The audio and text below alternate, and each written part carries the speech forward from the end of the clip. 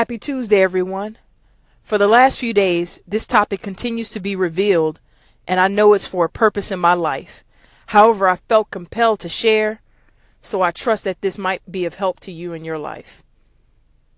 The topic is, you are who you say you are.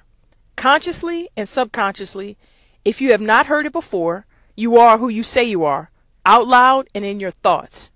In the words you speak about yourself, as much as this is true 100% of the time, 24 hours a day, it requires discipline. And as I was a young adult, an amazing friend exposed me and held me accountable to this life principle. Her name is Maggie, and I am forever grateful for her. Thank you, Maggie. She would correct things that I would say until I increasingly got better at this. Number one, I gave her permission to hold me accountable because I wanted to be great and walk in the purpose that God had for me. Number two, I read inspirational books that kept my mind positive and my thoughts about life positive. Number three, I set goals for the immediate future and wrote them down.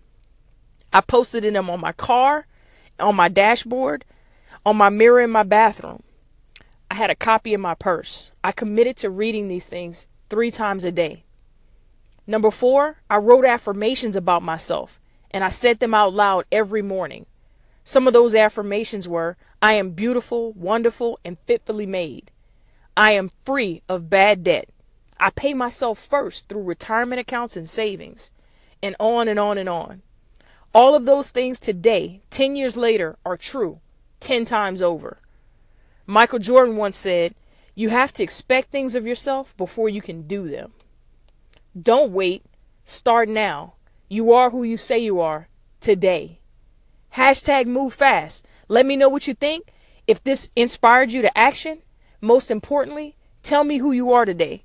You can find me on Twitter and Instagram at JELLOW32J and on Facebook, Jamila Brown. God bless and hashtag move fast.